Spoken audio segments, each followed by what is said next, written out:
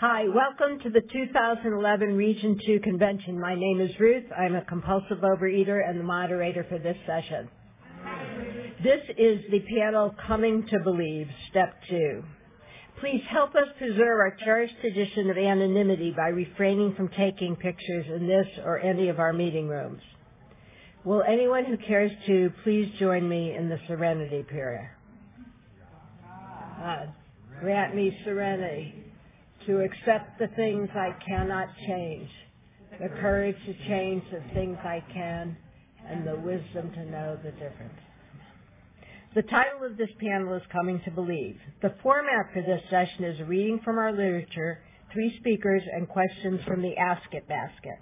As the speakers are sharing, we will pass around a basket with papers and pencils for you to write any questions you may have. Please specify if you are directing your question to a specific speaker. Please be sure to keep the basket moving so it goes around multiple times, even if you've already passed it. As speakers continue to share, members may think of questions they did not have when the basket first came by them. The following is a selection from pages 13 and 14 of the 12 Steps and 12 Traditions of Overeaters Anonymous.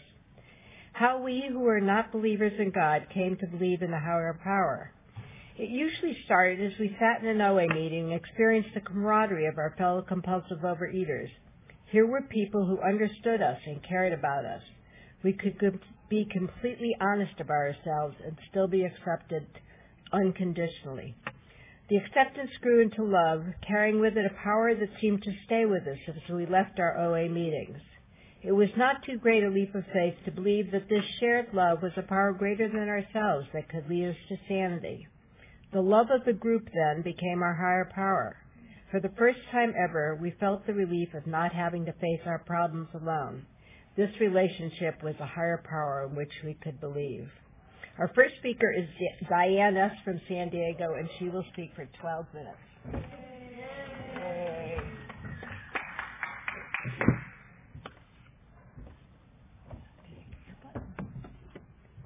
Good morning. I'm Diane, and I'm a compulsive overeater. Hi, Diane.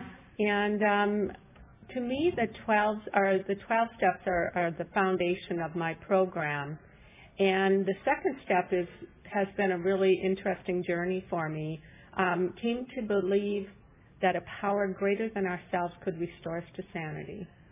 And I've heard it said that the beginning of that step is came, showed up, put ourselves here, came to, meaning left the fog of all the extra food, and came to believe is a process about finding our higher power. And in terms of sanity, I think that it's very important to look at that word and to define it for ourselves. And I used to think that insanity had to do with mental illness and waving your arms around on the street and that type of thing. And I learned that it involved different behaviors that we did, often in secret, so that nobody else would know how crazy we were. And one of the things I did was eat a lot at night. I diet compulsively during the day, and then I think some of it I was just hungry. I was just hungry at night. I'd restrict it all day, and then all hell would break loose. I'd start with an apple, then I'd grab a handful of this and a handful of that, wake up, hate myself, and go through the same cycle day after day after day. And so the coming to believe, I believe, is really about listening, showing up to meetings and just listening to see what other higher powers are out there. And it says in the OA 12 and 12 about looking at our higher power and defining it for what we want it to be, what we need from a higher power. When I was working the second step with my sponsor, she recommended I do a job description and for my higher power, and that was kind of fun. I talked about him being here 24/7, very supportive, unconditional love. And when I picture my higher power with the palms out and me sitting in the palm of his hand, it's very helpful when I'm feeling in trouble and I'm feeling really uncomfortable in situations. And so this step, I think, should be dissected and should have these definitions in it before we can really go further with it. And I found a lot of good stuff in the step 2 of OA 12 and 12. And it really explains different parts of this. And I just feel that the steps are, like I've heard, the steps are ordered they're numbered in the order they should be. And first we have to realize that we're compulsive eaters and could not manage our lives. And that led into the whole sanity business. And I just feel like if we stop and really make lists, do a lot of writing. That's what's helped me on the second step, to really do a lot of writing and find out what were my insanities. One of my insanities was eating in secret. My main insanity was restricting my food and counting calories obsessively. I gained and lost 40 pounds out of high school, and I've been abstinent for 21 years. And I have fluctuated about 15 pounds in my weight, and my abstinence has evolved. I now have a binge list, and it's been really helpful. The first 16 years, I didn't feel like I needed a binge list. Things were working quite well. And then I'd start to get carried away with certain foods. And again, that's the insanity. I'd be sitting there having lunch with somebody, and I was worried about her finishing her French fries, And do you want those all, or can I help you finish your plate? God knows we don't waste food, And so that was very interesting to see how my head worked. And that's the thing about recovery, is so much of it is up here. We do look at our physical body. And that's why I love the new tool of Plan of Action, because we can incorporate exercise in it. And it just really helps me to get a balanced life. And so it's just very important that we look at these steps in different ways. And I've been in a step study for several years now, and I find it very interesting to take it apart, just take it apart word by word and see what this all means. And I believe, too, that in the evolution of our recovery and in the progression of our disease, these words take on different meanings. And we have to look at that and see what's going on in our life. What are the stressors? Be it our job, our marriage, our physical recovery, emotions that have gotten kind of out of hand. And we look at that and see, and that's where we talk to our sponsors and ask for being restored to sanity. God, please help me identify what areas I'm having difficulty with, and then help restore me to align me with your will. And that restoration is just very helpful to being able to clear our heads of the fog and really work those steps. And I think it's very important to seek a sponsor about this. And, our sponsor may encourage us to write a little further. It's like, I'm seeing to this day, they may say, even in your recovery, I'm still seeing some insanity around your food choices. And they can point that out, and then we can elaborate that with more writing about it. And the came to believe, I think that sponsors can also say, you're still not fleshing out this part of your recovery. You're still having trouble and wanting to do this all by yourself. And so God is very helpful that way in conjunction with sponsors to help see that and to know what areas we need to improve on through God's help. And I like the alignment with His will. I always say, I can be over here, and that's my insanity. And God will align me with His will.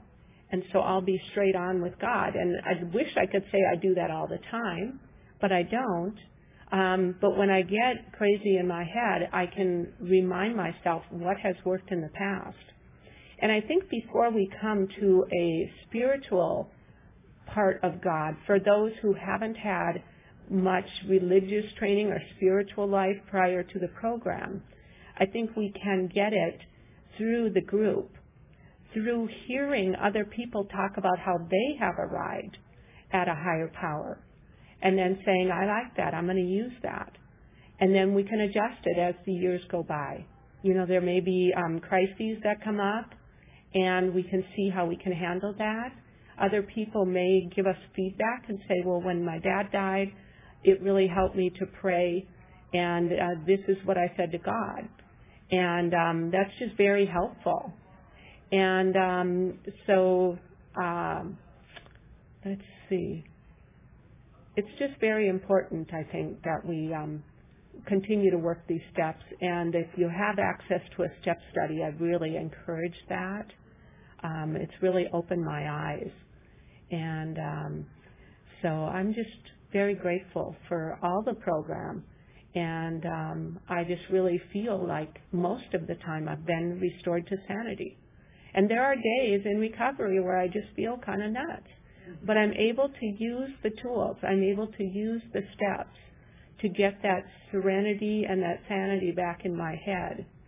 And so that's been very helpful to me. And just the friendships I've developed through this program.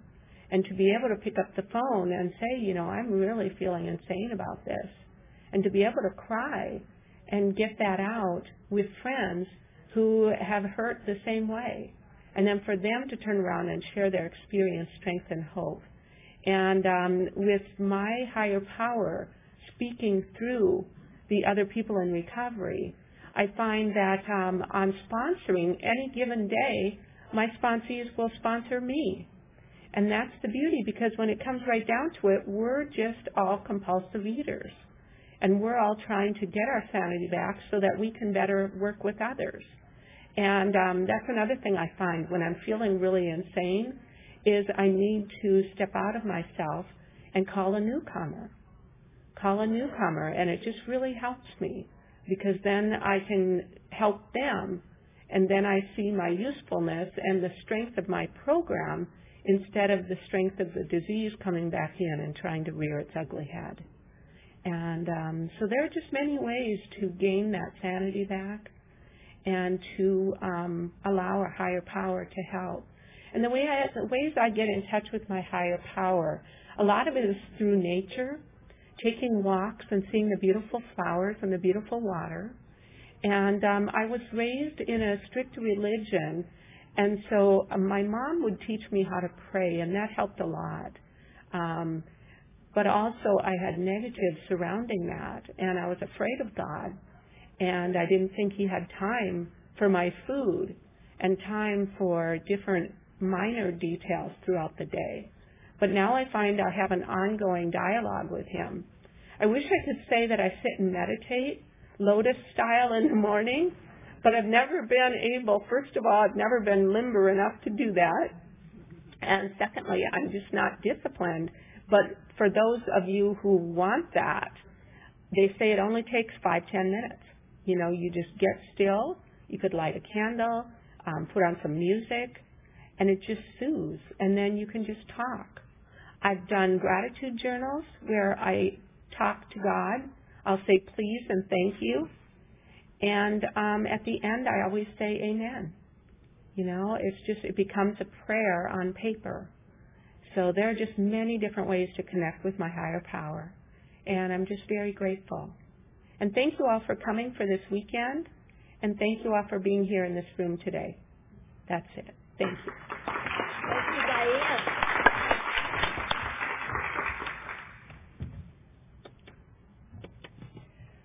Our next speaker is Tom L. Excuse me, I have to look at my crib sheet. From Orange County, and Tom will speak for 12 minutes.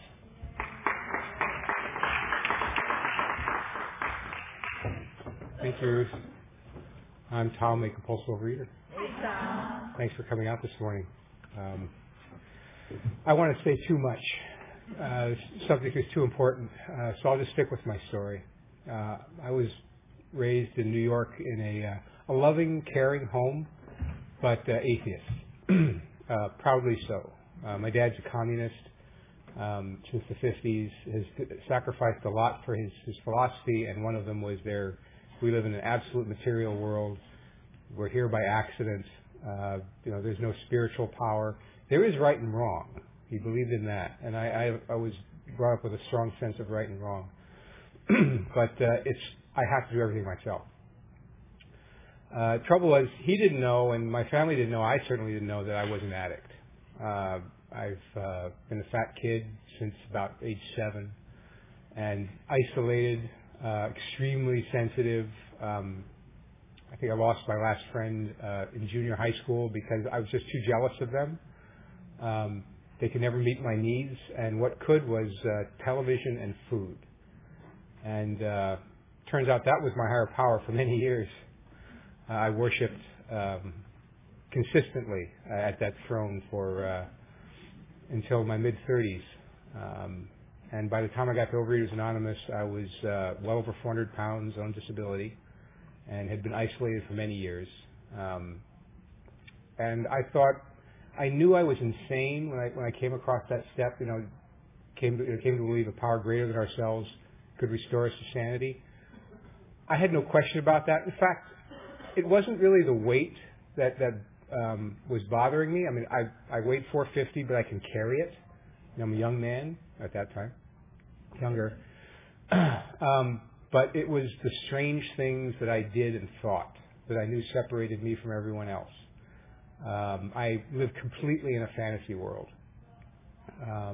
I would listen to radio, for 5 hours in the morning, and then I'd get on the internet, and the clock didn't matter to me. I was completely out of my mind. When my dad came over to visit me, if I let him in the door, I could see the shock in his eyes of how I was living in an apartment, the situation I was living in. So when I came into OA, which is a miracle, I should not have gotten here, because the idea that other people would help me, I've gone to shrinks all my life. These are paid professionals. I've done diets. I've done meditation, martial arts, exercise, careers, girlfriends, motorcycles. I mean, television and food. That's what really hits my heart. So I came into OA, and I got the feeling I got right now, which is I'm a little comfortable. I'm a little comfortable with people. I'm usually extremely uncomfortable with people because I imagine you're judging me. And then there was a guy who was very charismatic, and he was going around to a lot of meetings. He used to be 500 pounds, and he was normal weight, and he had a family. And he welcomed me into Overeaters Anonymous. And he talked about life as it's lived, that we live it as compulsive overeaters. Now, you don't have to be extremely heavy to live that life. I've heard it described this morning. We have a secret life. Mine just encompassed 24 hours, that we can't share. And yet he shared it to me. The way he talked about living, I asked him to be my sponsor. And he did the most important thing that any of us can do with any other compulsive overeater. He introduced me to the book Alcoholics Anonymous. Because that talks, besides the alcohol problem, it talks about the spiritual malady. And as an atheist, those words don't even make sense. But this guy was not a Christian. He was not brought up, as I know, in any particular religion. He was very practical about his worship of a higher power. And it involved action, a lot of action. Because I saw him, he'd drive around the meetings. He was in a couple different programs. He sponsored a bunch of guys. And in the morning, we'd wake him up. I called at 9 o'clock, and he gave me 10 minutes of his time.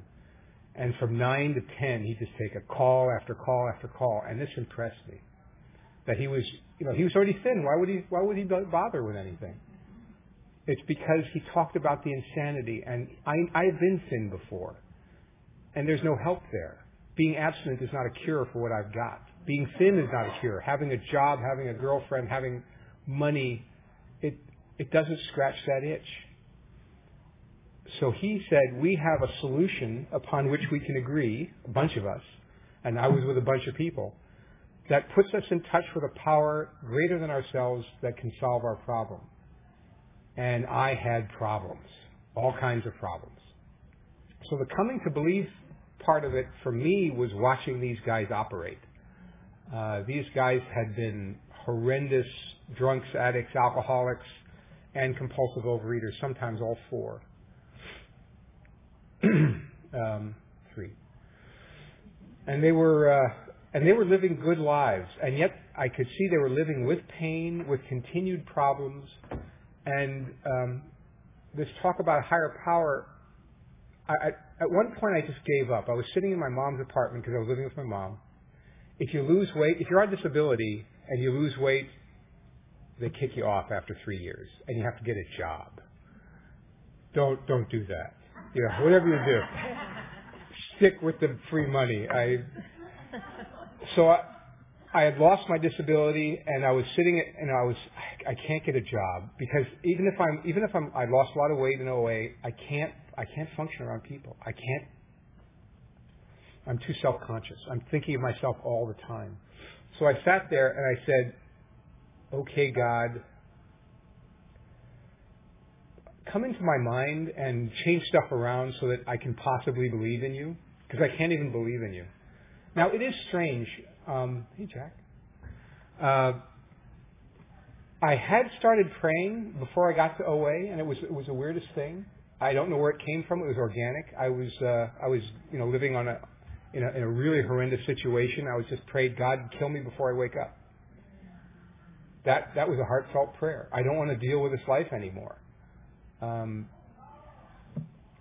So when I started praying, as my sponsor instructed me to, he gave me a few prayers. At least I said, well, I have prayed before. And his second prayer, the prayer he gave me was, God, please remove from me this obsession. Remove this obsession. Remove this obsession. Because I was walking around wanting to eat really bad. I got a job at a coffee shop, kind of like Starbucks. It was the only job I could function. It was minimum wage. I was still very heavy, and I was surrounded by the stuff that's at Starbucks. And I was just going, God, please remove this obsession. I don't have the power to do it, because I had broken my diets 1,000 times. And I got a sense of peace, just like I have in this room. And I was coming to believe. There was a sense of, it was just that feeling. I came to believe that I can be comfortable without excessive carbohydrates, without isolation, without some kind of obsession.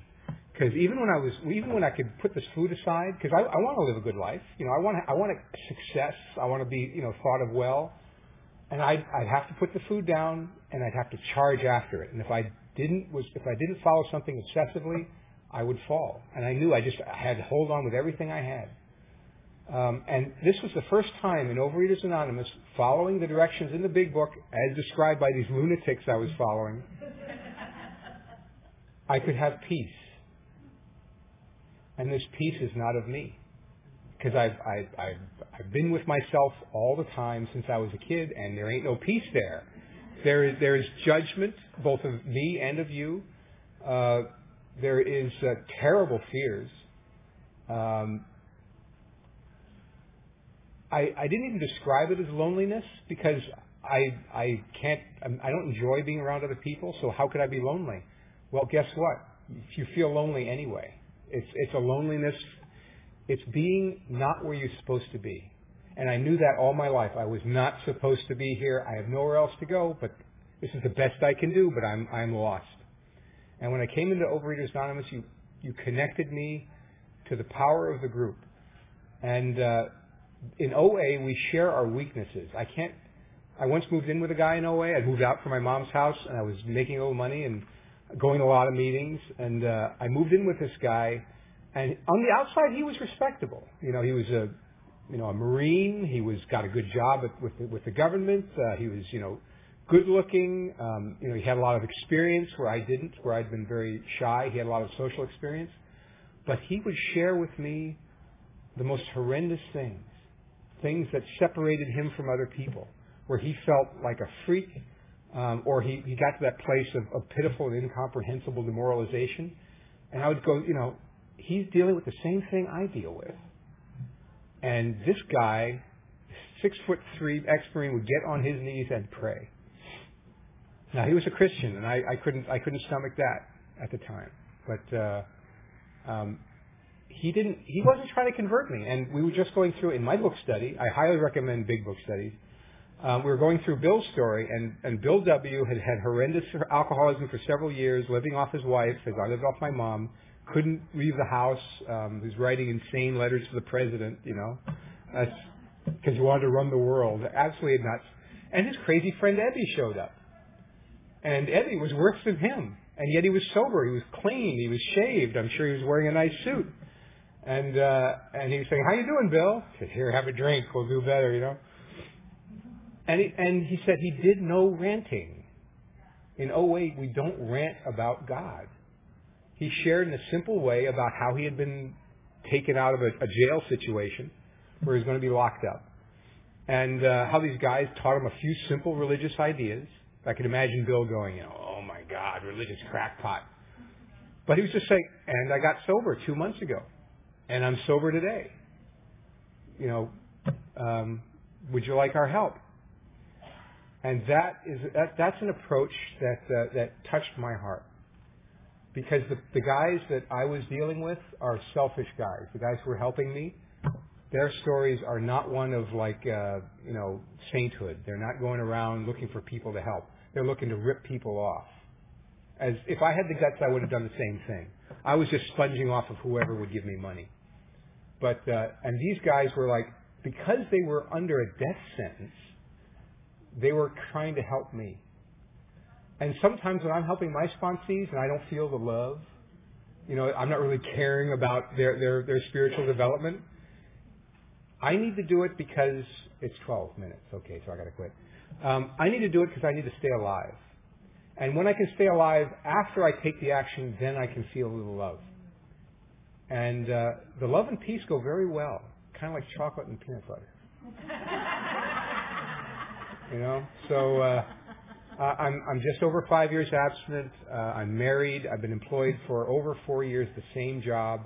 I don't call in sick like I always did. I'm not drinking heavily like I was before. I'm not on psychiatric medications like I was before. I'm not putting my family through hell.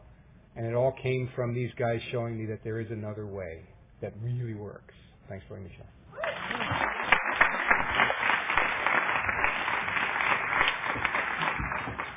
Thank you so much.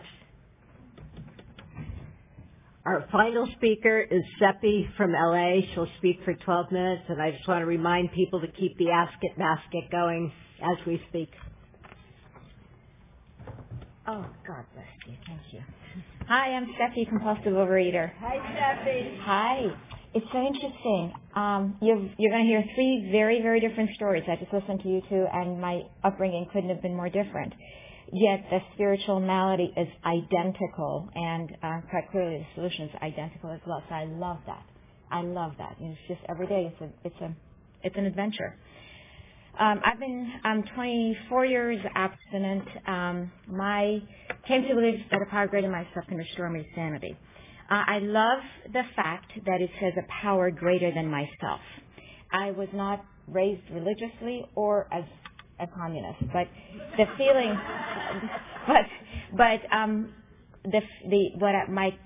I thought there is a God. I was raised with a sense of right and wrong, kindness and not. But religion is for the uneducated masses. It's just a crutch that people who are not smart enough use. It was very important that this step says power greater than myself. Then I could not stomach the word God for the very first few years. And I worked the step 2. It's a crucial step for me. I did not really take step 1 the way I did it till I went through step 2. And I did it with the AA 12 and 12.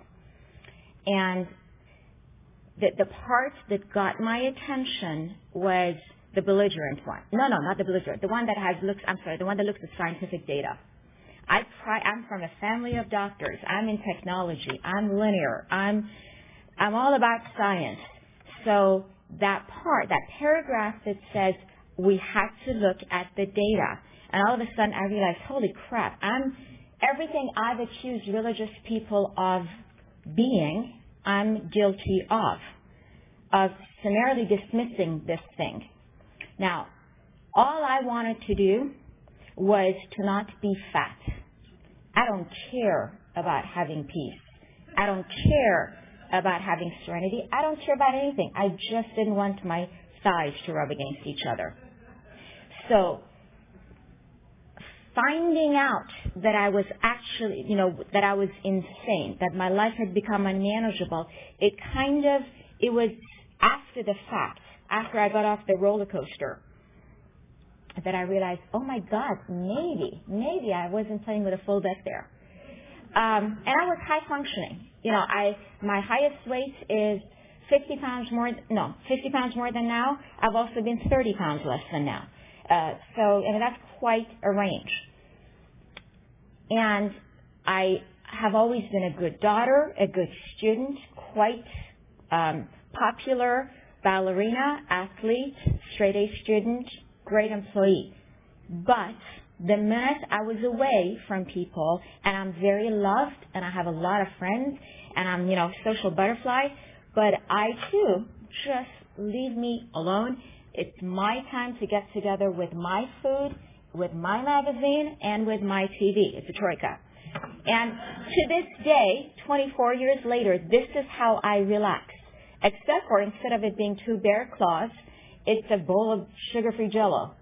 But fundamentally, the same food still makes me happy.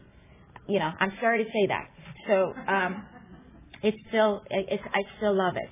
But the part in the 12 and 12 that said, we have to look at the data. And I'm like, oh wow, okay.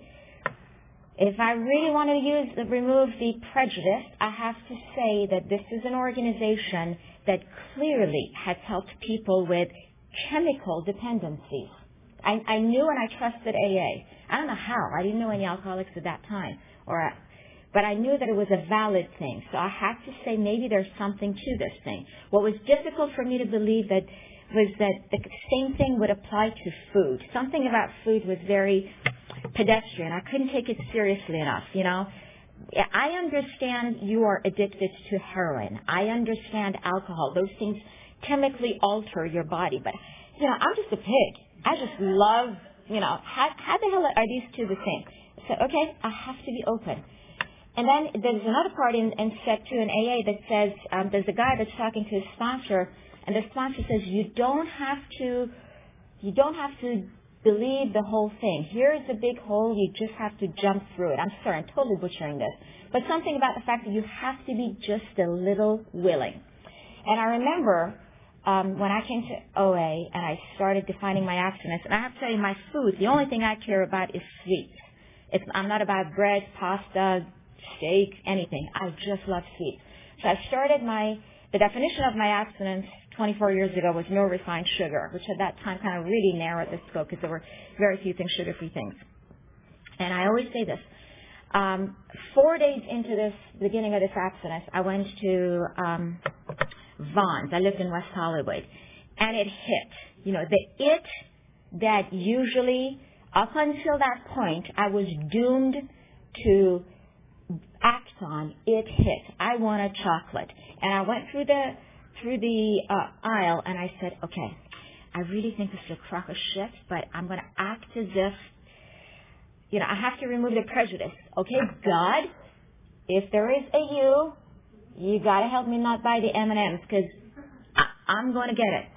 And, 45 minutes, people, I walked up and down that aisle, kept putting the frigging thing in my tray and taking it out, putting it in and taking it out.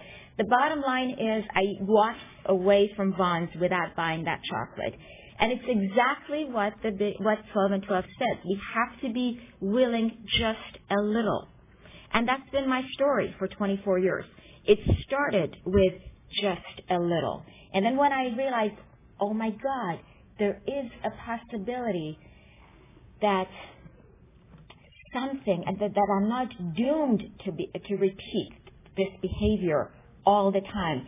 Then I started saying, I really don't think you're there. I think this is all cockamamie, but I'm willing to ask you to help me, whatever you are. And then over time, I started, all the evidence started stacking up, and then I have to again look at the data, and I'd have to be completely ignorant, or I would have to just say, in light of all of these things that have lined up for me, all of these things that in the past, in spite of my best effort, I had gained weight, I had screwed up here, I had damaged things, I had to say something other than me is in charge. And another thing about, and then it gets easier. Then, of course, like anything else, the more you focus on bringing this higher power, and eventually I started calling it God, the more I started relying on it, the more, the easier things got, the better things worked out. And today, 24 years later, my only challenge is not that I don't know that I can be restored to sanity, is to recognize when I'm insane. And that gene doesn't change. I don't care how long you have in the program.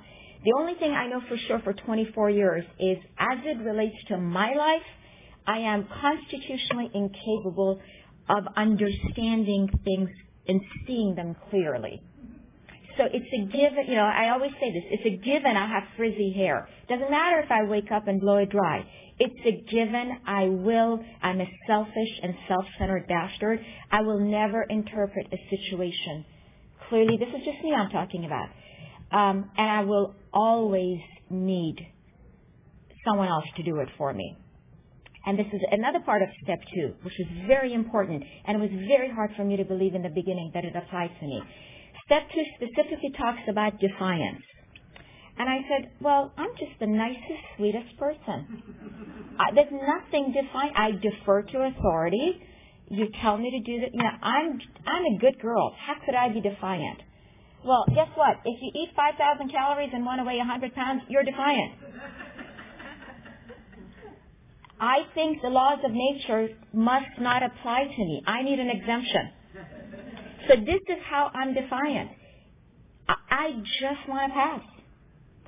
To this day, if I could eat and not gain, well, no, I probably wouldn't. I think maybe now I wouldn't. Yeah, no, I probably wouldn't, because I just know that I would just feel icky knowing what I'm doing. But defiance is the number one characteristic of all addicts.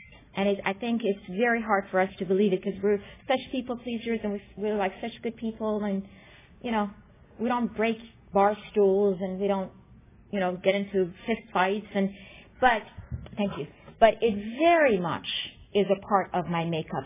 Still, I want. And I should be different. Everything that applies to me ought to be different. And thank you for what you said.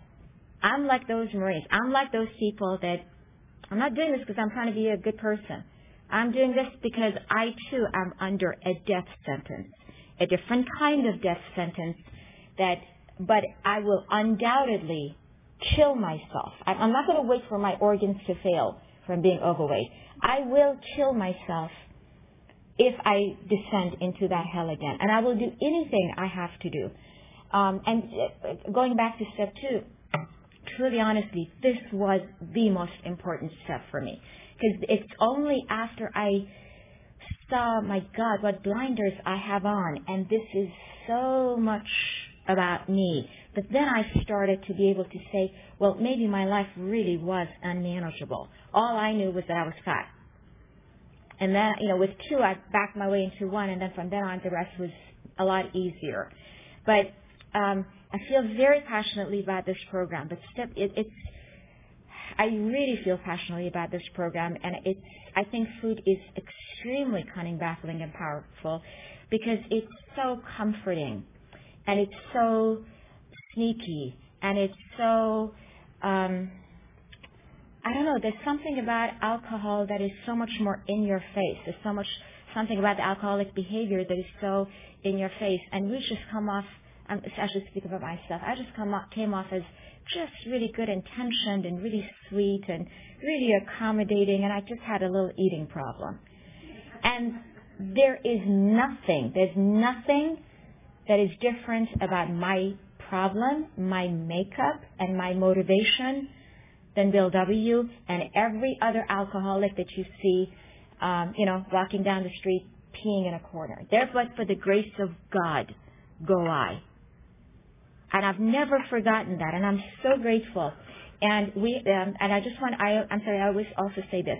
We have a problem. We have a terminal disease. If you spoke with someone who has a terminal cancer and you told them there is a solution, they'd do whatever the hell you told them to do. So please do whatever the hell they tell you to do in this program. Thank you.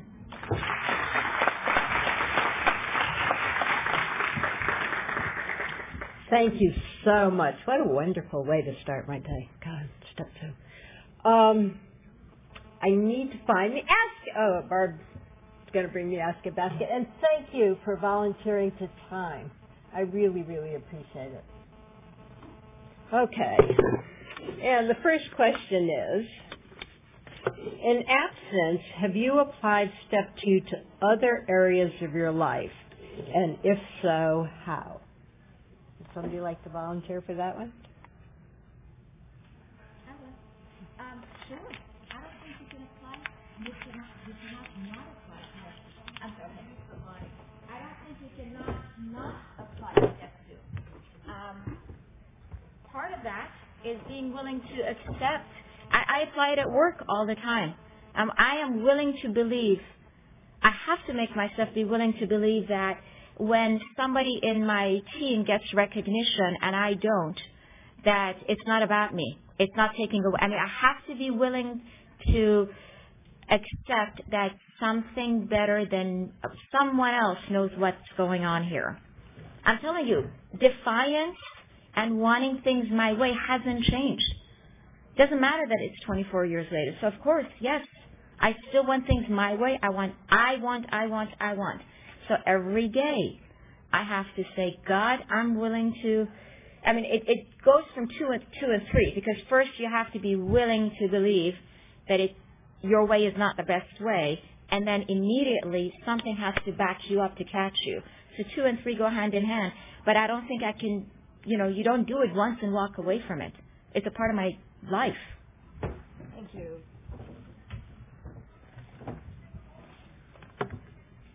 Going from a general sense of God to a personal God. How? If God isn't a singular thing or entity, how can it be a personal God?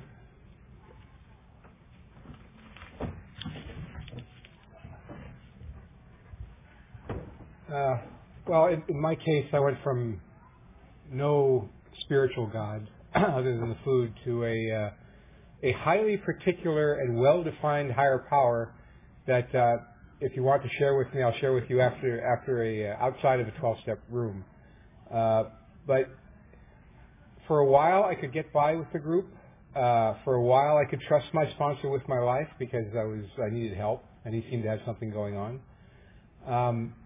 But things started happening. First of all, when you stop overeating, there's a lot of time. A day is very long. And for a few seconds every day, something was tapping on my shoulder. And I'm not so, that could be anything. But I began to get regular doses of, hey, listen to this station. Read this book. Remember, and also some people from the podium would talk about their higher power. And I go, I got to read that. And so I start, and of course I'm a nerd. I'm highly intellectual because that's all you got to do if you got books and no people. So I delved into this and delved into that, and once again I followed that stream of peace. That feeling of, it's not a challenge. I'm not being whipped. Here's some refuge.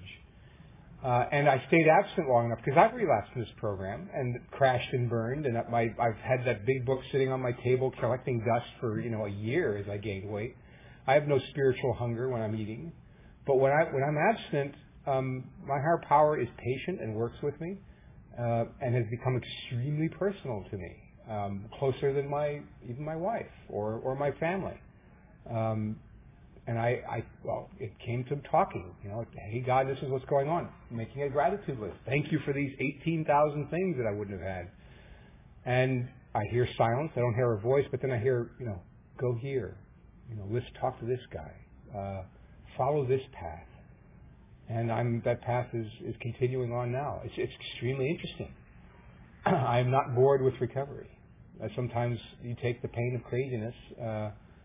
It's a price you pay for this amazing journey. Thanks.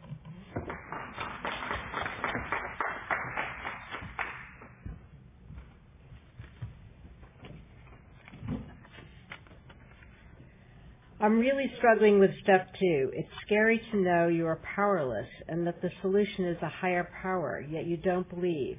How do you come to believe? What were your tools?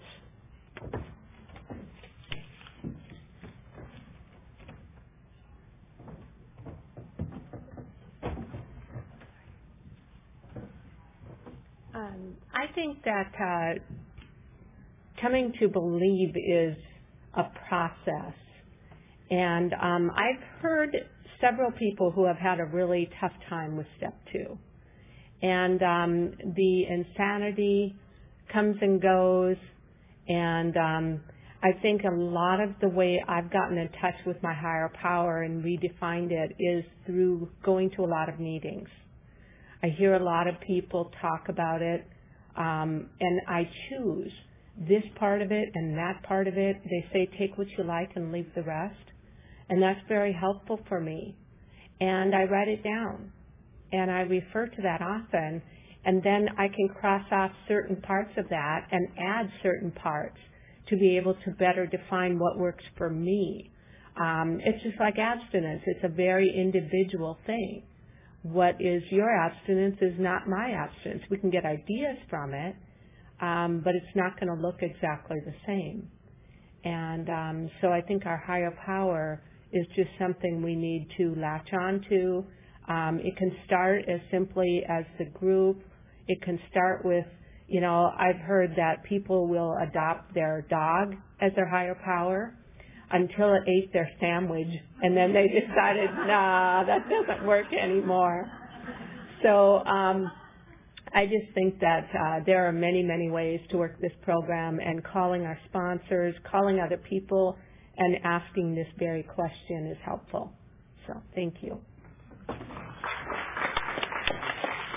I'd like you to help me thank our speakers once again. Thank you so much. And I'd like those who wish to join us all in saying the prayer. I put my hand in yours.